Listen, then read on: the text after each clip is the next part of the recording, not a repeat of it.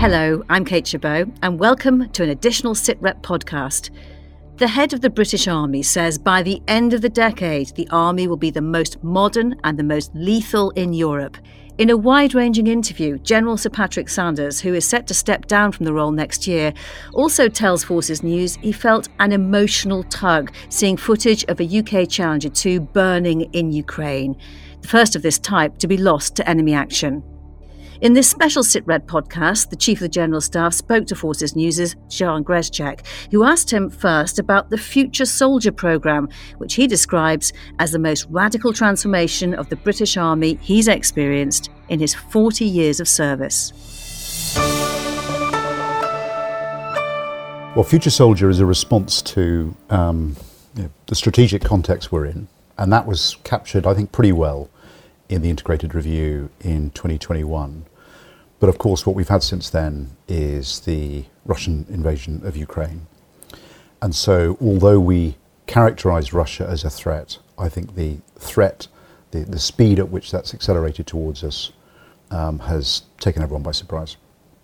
And so, what we've done is to adapt at real pace what Future Soldier set out, because we know that we could be required to fight, and certainly we need to be able to deter the threats in Europe this decade. Future Soldier is incredibly exciting. So at its heart, it's the most radical transformation of the British Army that I've experienced in the 40 years that I've been in uniform.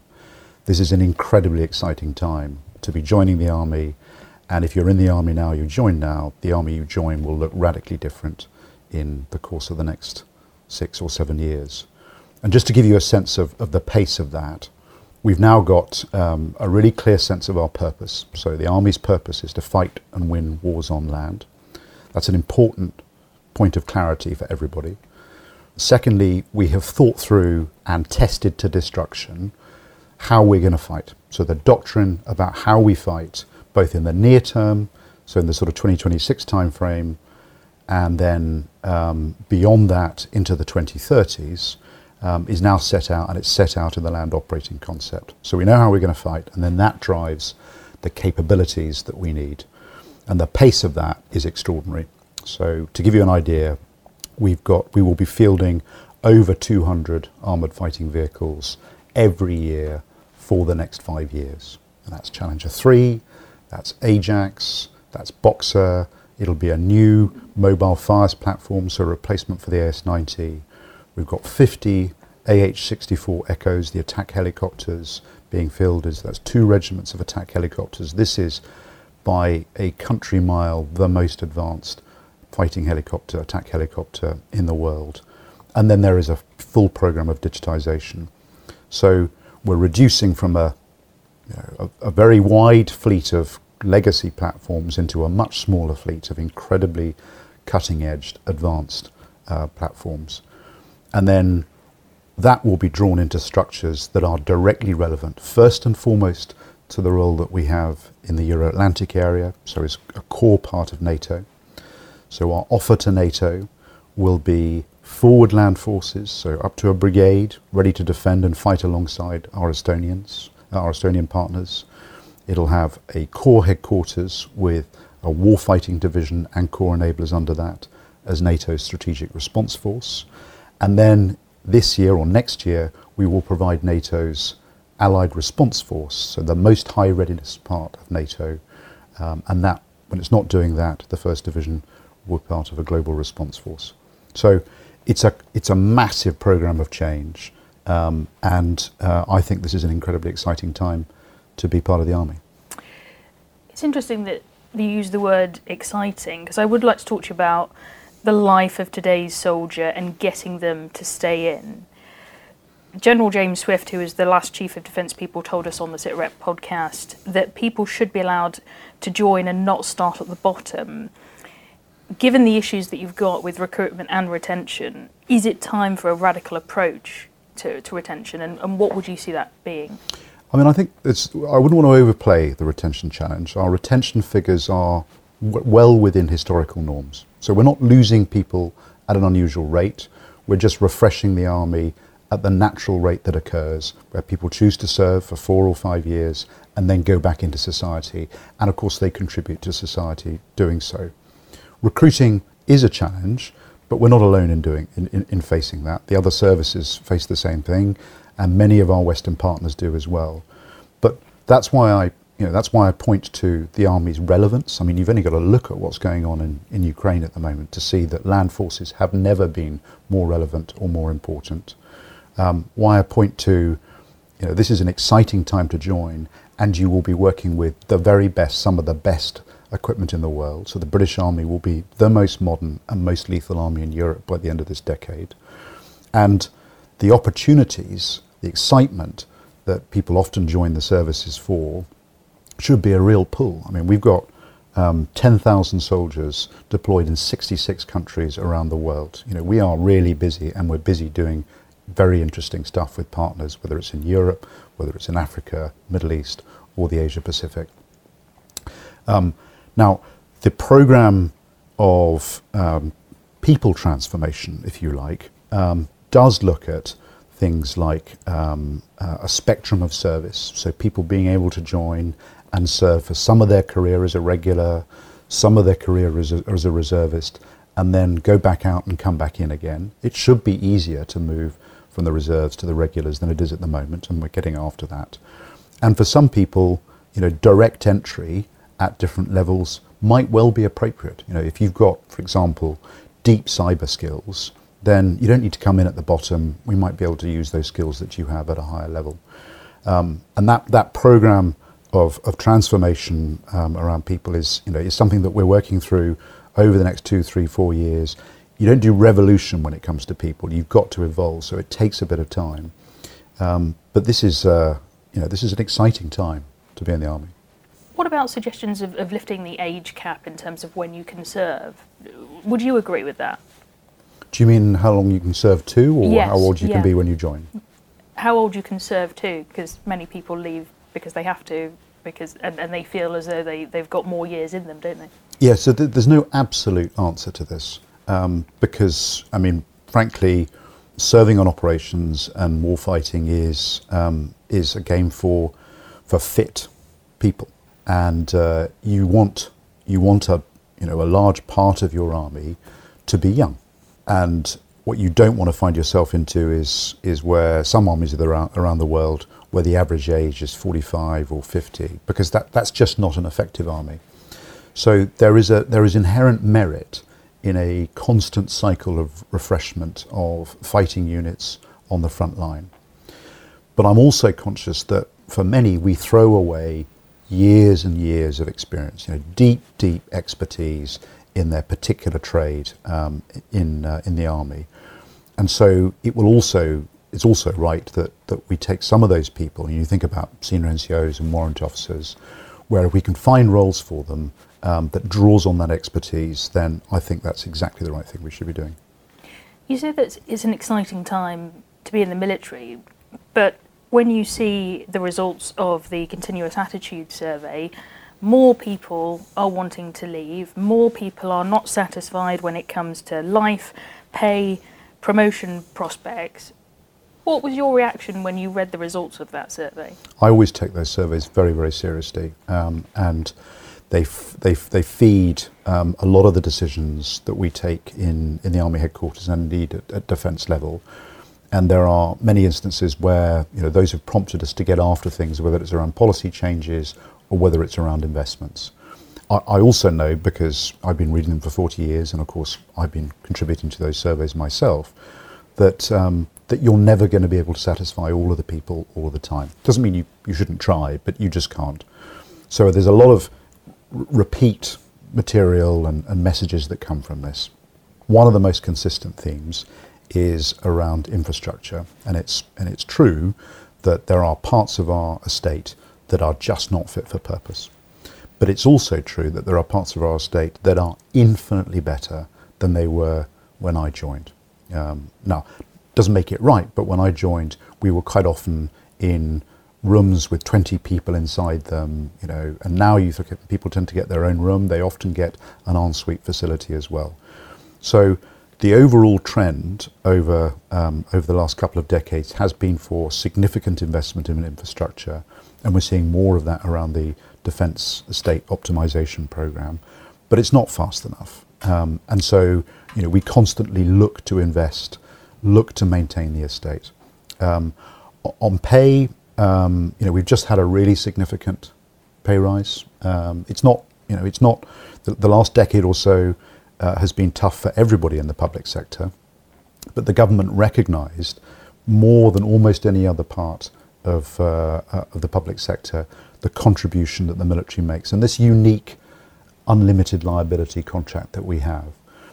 And I also don't think that people tend to join for the money, or indeed stay for money. It's the lifestyle, it's the sense of purpose, it's everything that goes with being in the military. So pay is important, but it's not absolutely vital, and it's more about having a sense of purpose and feeling valued.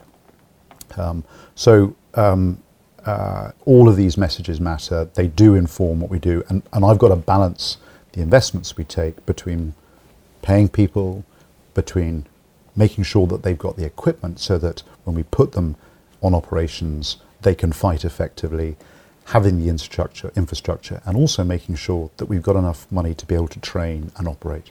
And that's just a constant juggling act. When it comes to service family accommodation, though, how disappointed are you that there have been so many examples, and still are, of forces families living in mouldy houses, in not being able to get things repaired and things dropping to bits, and just being so incredibly frustrated that nothing is changing? Yeah, I share the frustration as well, and if I could pull a lever that would fix this overnight, then I'd have pulled it by now. So, the only thing I can reassure people is that the conversations that I and my fellow chiefs have with the Defence Infrastructure Organisation and also with the contractors that are responsible for this maintenance are pretty robust. In 2023, why don't all female soldiers have kit that fits properly? That's a great question. And it's something that we identified as a quick win measure a couple of years ago, and so we are beginning to roll out the sort of uniforms that that fit the female form better than a sort of standard shapeless thing that men wear, body armour, helmets, weight. So that is all in train. But no, I think it's a great challenge, and we can't move fast enough on it. When will it be universal? So I don't want to mislead by giving you a specific date, but I would expect in the next couple of years for that to be rolled out. How do you think that makes personnel feel? It's 2023. Do you think in general, this is a really bad state of affairs and it should have been sorted much sooner? I think we recognised that a couple of years ago, that finding equipment that fits all shapes and sizes for the military has got to be the right thing to do. But as I tell you, we're now moving out on it. Let's talk about recruitment, but also culture in the military. What do you say to parents whose children would like to join, but then they see very distressing stories in the media about what some women have been through, just very negative stories, and they think, I don't want my child anywhere near that? So what you described there is unacceptable, and I think we've been clear at every level that those sort of behaviours have no place in the British Army or any of the regiments or corps that are part of it. My predecessor, after we had the Sarah Atherton report, which was a really helpful illumination of some of the cultural issues and the behaviours that we've seen, launched a programme called Operation Teamwork, which I think is proving to be one of the most effective cultural change programmes that I've seen, and I visit a lot of armies and they look to ours as best practice. And the reason it's so effective is because rather than focusing on some of the ways of checking diversity and inclusion and behaviours, some people describe that pejoratively as box ticking, it focuses on what you need to be effective teams. And of course we all know that when we find ourselves deployed on operations or in training, the environment in a team is often closer than you will experience anywhere, and the dependence that people have on each other as team members is incredibly close. And in those conditions, people recognise that they have to be able to trust each other, that they have to be able to speak up, that they have to be themselves. So by linking the sort of cultures and behaviour that you would expect to operational outputs and to what our core purpose is a very good way of making people focus on how they behave when they're not on operations. We haven't got it universally right. There are still bad behaviours, and every time there are, we get after them. We're seeing, I think, much more openness in reporting those, which I'm encouraged by. But what you don't see is the extraordinary positive experience that most people have serving in the armed forces, the pride that men, women, people from all parts of society feel in wearing this uniform and making a contribution, and the extraordinary professionalism and commitment of some of the women that I serve with and have seen on operations around the world. But you mentioned Sarah Atherton's report. She sent a letter within the last couple of months, concerned and worried about whistleblowers that had come forward and still talking about women going through horrendous things. But Sarah Atherton also has, and she was Minister for Defence Personnel and Veterans, also thinks that what the Army has done, whether it's at Sandhurst or this whole programme, in getting after the recommendations in her report, has been exemplary. How would you measure how the culture is in 2023 compared to 10 years ago then? Almost unrecognisably different. So as I say, there are plenty of, there are still too many examples of people not behaving as you would want. And that's because we draw from society. These are not behaviours that are learned inside the Army, quite the opposite. From the very first day that people join training, whether it's at Harrogate or Catterick or anywhere else, they're given a really, really clear set of instructions around how they're expected to behave towards each other. So these are behaviours and values that we're importing from the rest of society, and it's how we then try to flush those out so that you build teams that we're getting after. And in terms of diversity and representation, where are you at the moment, in your opinion, in the Army? Not where we should be. So female representation in the regular Army is about 10-12%. Black, Asian and minority ethnic representation is around 15%. And I'm not interested in having more women or more ethnic groups in the Army for its own sake. I'm interested because there are parts of society where we're not tapping into the talent that we need, and also because, in my experience, teams that are more diverse tend to be better teams, and they make better decisions. So we've set ourselves some quite ambitious targets about growing female representation, about ethnic minority representation. We're seeing some progress against those, but are we where we want to be? No, of course not. What's the silver bullet? There's never a silver bullet. It's a fallacy to think that there's one thing that you can fix. But the pride that people take in being part of what is unquestionably one of the most professional armies in the world, with that extraordinary history of success behind it, the positive experience that people feel when they're on operations, as part of teams, the difference we make to people's lives and prospects, those are all good reasons to join the Army. You look at people who come to join us at Harrogate, 30% of them have been excluded from school. When they leave Harrogate, all of them will have a GCSE in English, and almost all of them will have a GCSE in maths. And you look at the faces of the parents and the families at those pass-out parades, the pride they take, the difference that we have made to their sons and daughters is extraordinary. So we change people's lives. We're an incredibly powerful tool of social mobility. We're the leading apprentice employer for the third year running in the UK. There's a lot to celebrate as well. Let's talk about Ukraine. Soldiers are telling us how interested they are to actually see the kit they use being used in Ukraine. What's your assessment of seeing our kit on the battlefield?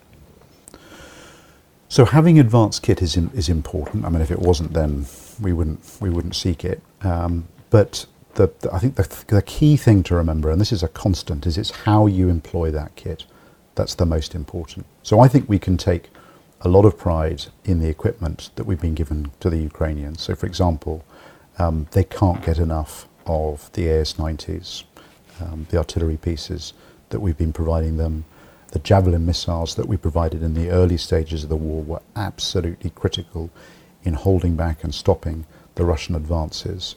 And of course, we've now seen the first Challengers in action, and the Challenger is, in many respects, one of the most advanced tanks in the world, and it's certainly the best protected. And you saw that, when one of the first Challenger was lost in action, the crew all got out. They did, but what went through your mind when you did see it destroyed? Oh, an emotional tug, because I've probably been on that tank. We have a deep affection with the vehicles and the equipment that we've been fighting with over the last years. But I also recognise that that's what happens in war. You've done an incredible amount in terms of training the Ukrainians. How have you adapted that over, since the beginning of the war, and what are you learning real time from how they're fighting it? So we've, as you say, our training contribution has been the largest that there is. So we train about 30 to 40% of all of the Ukrainian soldiers who are conscripts, if you like, the volunteers who are joining. The rest are trained in Ukraine, and we do that with international partners. We've adapted the program, so we've extended the training period that they go through. We've changed and improved and invested in a lot of the facilities that they use in that training. We've changed the equipment that they train with to make it closer to what they're actually going to use on the battlefield. We obviously couldn't do that in the early stages. And we've listened to the Ukrainians themselves. So there's a constant dialogue between the commanders forward and what they want to see in the training. We know that it's incredibly effective because the Ukrainians tell us that their best trained troops are the ones that we train. And we know from intelligence intercepts of the Russians that they can tell when they're up against troops that have been trained in the UK. So it's been a really successful program. I think we need to begin to pivot our training now from sort of quantitative, so generating mass, to qualitative, and bringing it up a level so that we can begin to focus on training leaders. We can begin to develop or share our expertise in how you combine arms, the way you fight to get against enemy threats. And then, of course, the war has been a crucible for learning and adaptation. And perhaps the biggest lesson, there are, I could talk all day about the lessons that we draw from Ukraine and how we're building that into our own force design, how it's affected future soldier. But perhaps the two most important things are, first of all, the importance of morale and of will. It's very clear, the two armies that are fighting on that battlefield, which one has the most powerful sense of will and cohesion, and that in warfare will always see you through. And then the second is around adaptability. So, it's Darwinian. The species that adapts the fastest is the one that prevails and survives, not necessarily the strongest. And how significant within that discussion is the emergence truly of drone warfare and the amount of drones that are involved in this conflict? Hugely. But we shouldn't get ourselves drawn into sort of techno-fetishism or assuming that changes in technology will change the nature of war itself. The battles with the drones are critically important, and we've invested $10.5 million just this year in making sure that when our troops train in places like Salisbury Plain, they've got swarms of drones over them so that they can adapt and also learn how to exploit them themselves. But equally, the numbers of casualties, the rates of advance, the number of armoured vehicles and tanks that are lost to drones actually hasn't changed significantly in this conflict compared to previous conflicts as well. So you won't win if you don't constantly adapt and you don't exploit these new techniques and procedures. That's why the adaptation matters so much. But the advantage is always quite slight because the enemy then responds. So it's a constant process of adaptation. In terms of agility and speed as well, in your speech earlier this year, you famously said, when talking about Warriors and Challenger 2s and how long they've been in service, these are rotary dial telephones in an iPhone age. Can we reach the iPhone age, and by that point, will it be another age? I mean, we are. So at the moment, the Army is, I described to you earlier on this extraordinary post-process of transformation that we're going through.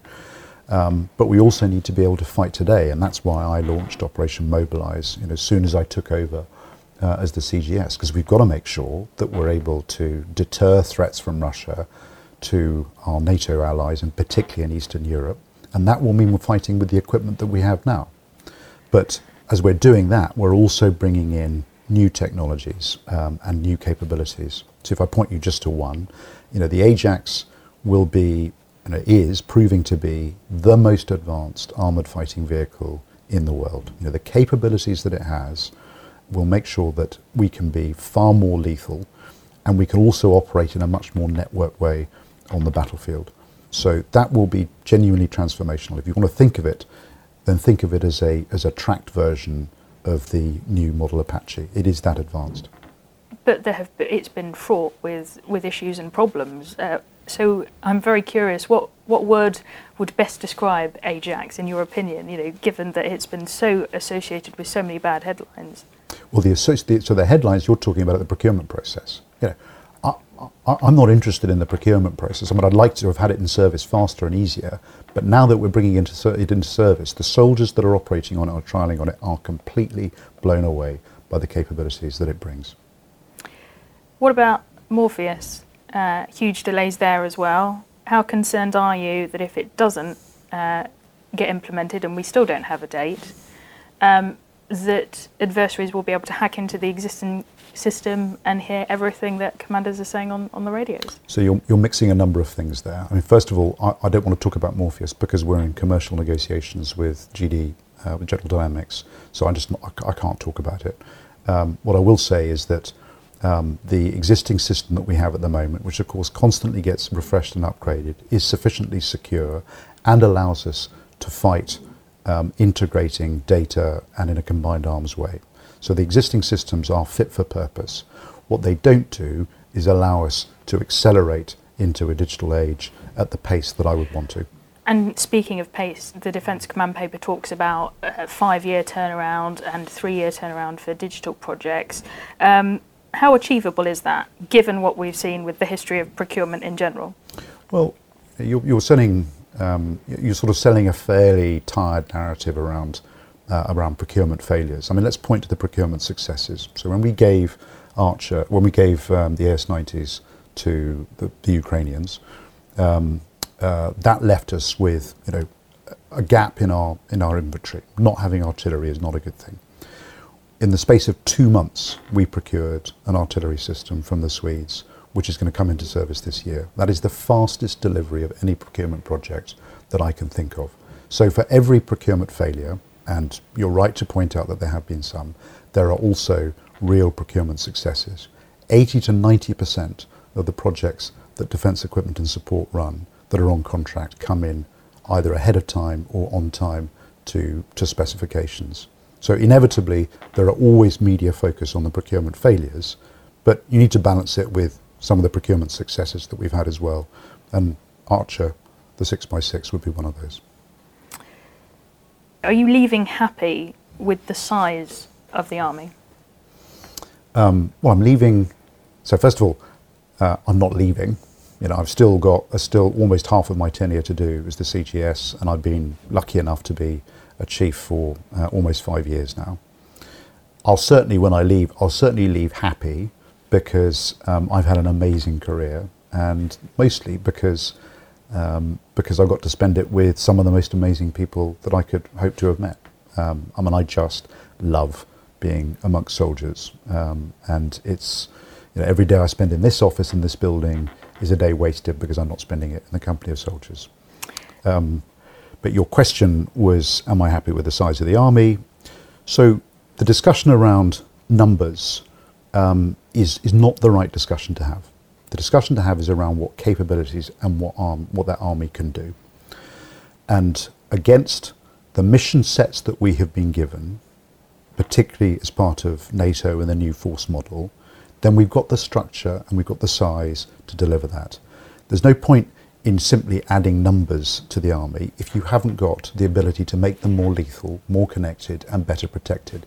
So I have to balance numbers with capability, and I would rather make sure that the soldiers we have are able to operate and fight from advanced technical platforms than have under-equipped soldiers.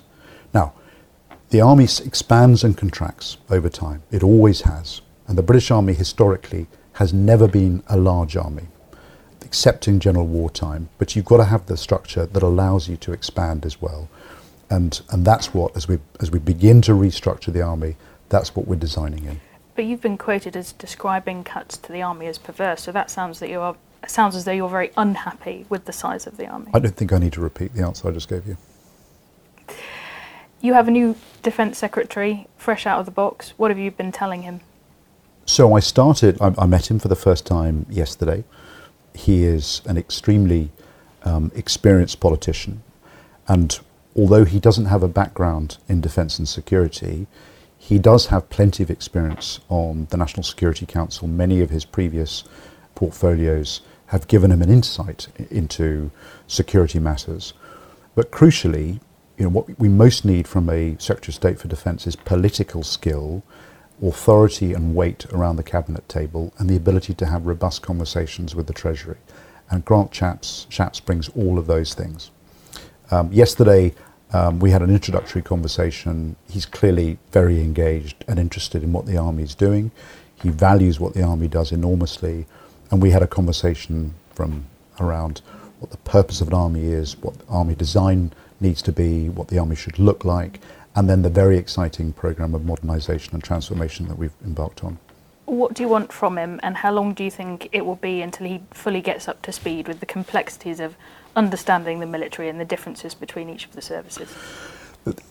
So we've been very lucky over the last 4 years to have a Secretary of State who's got previous military experience and is deeply passionate about the military, and we've benefited from all of Ben Wallace's experience and passion.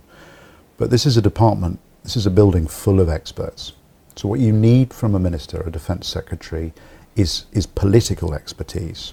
It's the ability to provide strategic and political direction. And in Grant Shapps, that's exactly what we've got. You said you've got plenty more months left in the job. Why are you leaving? Well, because my watch is ended. To quote a bit of Game of Thrones, I'm in my late 50s. I've done 40 years, close to, in uniform. This is my second job as a chief, as one of the chiefs, and I've been able. I hope I've been able in the time that I've been in this job to begin that process of transformation of the Army. But you also have to make sure that you've got your successor queued up. You're handing over something that is a going concern, and sometimes that's the right time. Was it your decision to leave, or would you have liked to have stayed in this post a little bit longer? Some of your predecessors have. So I'm the longest serving chief. I've done more time as a chief than almost any of my predecessors. But would you have liked to have extended it even further? So this is a job that it's a privilege to be in, and I have loved every minute that I've been in this job. It's not always a picnic, but I've loved it mainly because it's an opportunity, and I've tried to add back to the soldiers I've had. So whatever time I'm given in this job is a privilege. In terms of soldiers today, what would you tell them that you wish you could have told yourself at the beginning of your career? Oh no, I think that's not where I'd start. So I was talking earlier on about why it is I stayed. One of the reasons I stayed is because I don't think in any other walk of life could I have spent 40 years rubbing soldiers with people from every single part of British society and every conceivable background, and rubbing soldiers with people most of whom are below the age of 24 or 25. And youth has a vitality, an optimism, a sense of a lack of limits.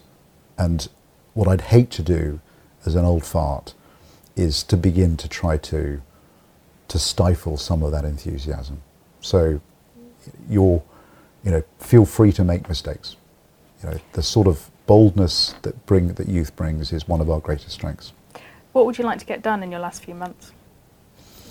So I'd like to make sure that the programme of modernisation and transformation that we've embarked on is completely locked in and built into all of the parties' manifestos, because I think the vision that we've got for the British Army is incredibly exciting.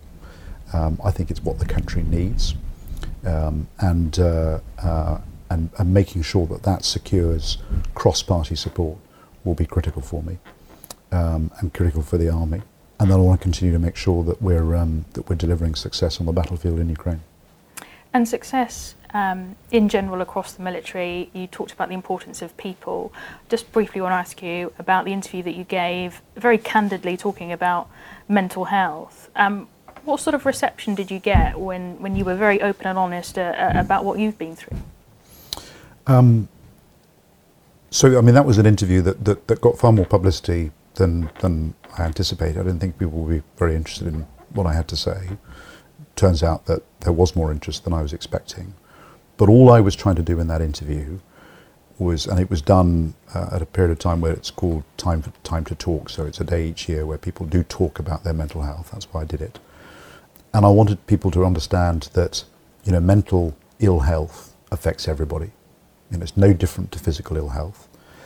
That there is absolutely no stigma associated with being honest about how you're feeling. And if you come into work and you're on an off day, whether it's because you've had a bad night's sleep, because you're not feeling physically fit, or because things are getting on top of you, then you should talk about it.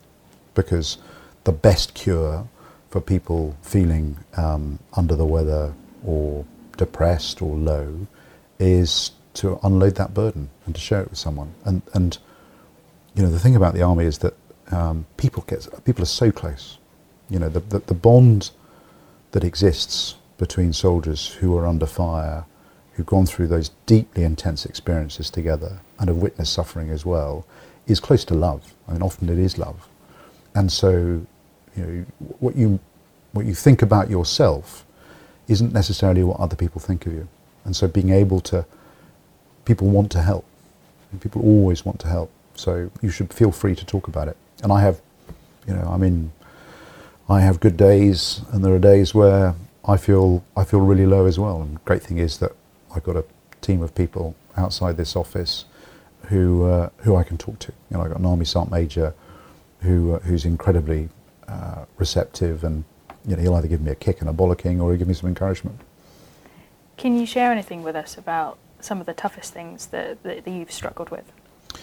It comes from, it's never one thing. So it's always the compound effect of a variety of different things coming together.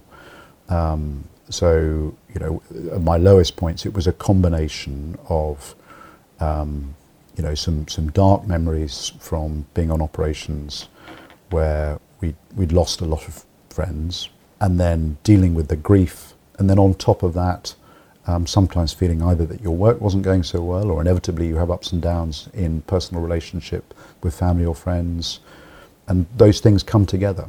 So it's never the one thing. It's recognizing when things are beginning to come together in a compound way.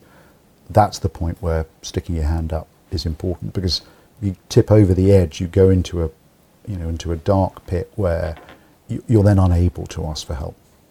What is your message to anyone who is still, despite you, at your level giving an interview about it, who might still be a bit scared about being honest about how they're feeling? That I recognise that people feel scared about it. It's okay to feel scared about it. There's no shame in not talking about it, but there's no shame in sharing either. And take the risk. Put your hand up, ask someone for help. And just finally, you did talk about always having something on the horizon to look forward to. What are you looking forward to? And also, what's your plan when you do finish as CGS? What's on the ridgeline for you then? So my my ridgelines are more, my horizons at the moment are more limited than that. Every waking moment for me is about thinking about the army, serving our soldiers and how we can make them better. What comes after that, I don't know, but it'll be exciting because it's a change, and change is always exciting. All right, thank you very much indeed for your time. Really Thanks, appreciate it. News, discussions and analysis. This is Sitrep.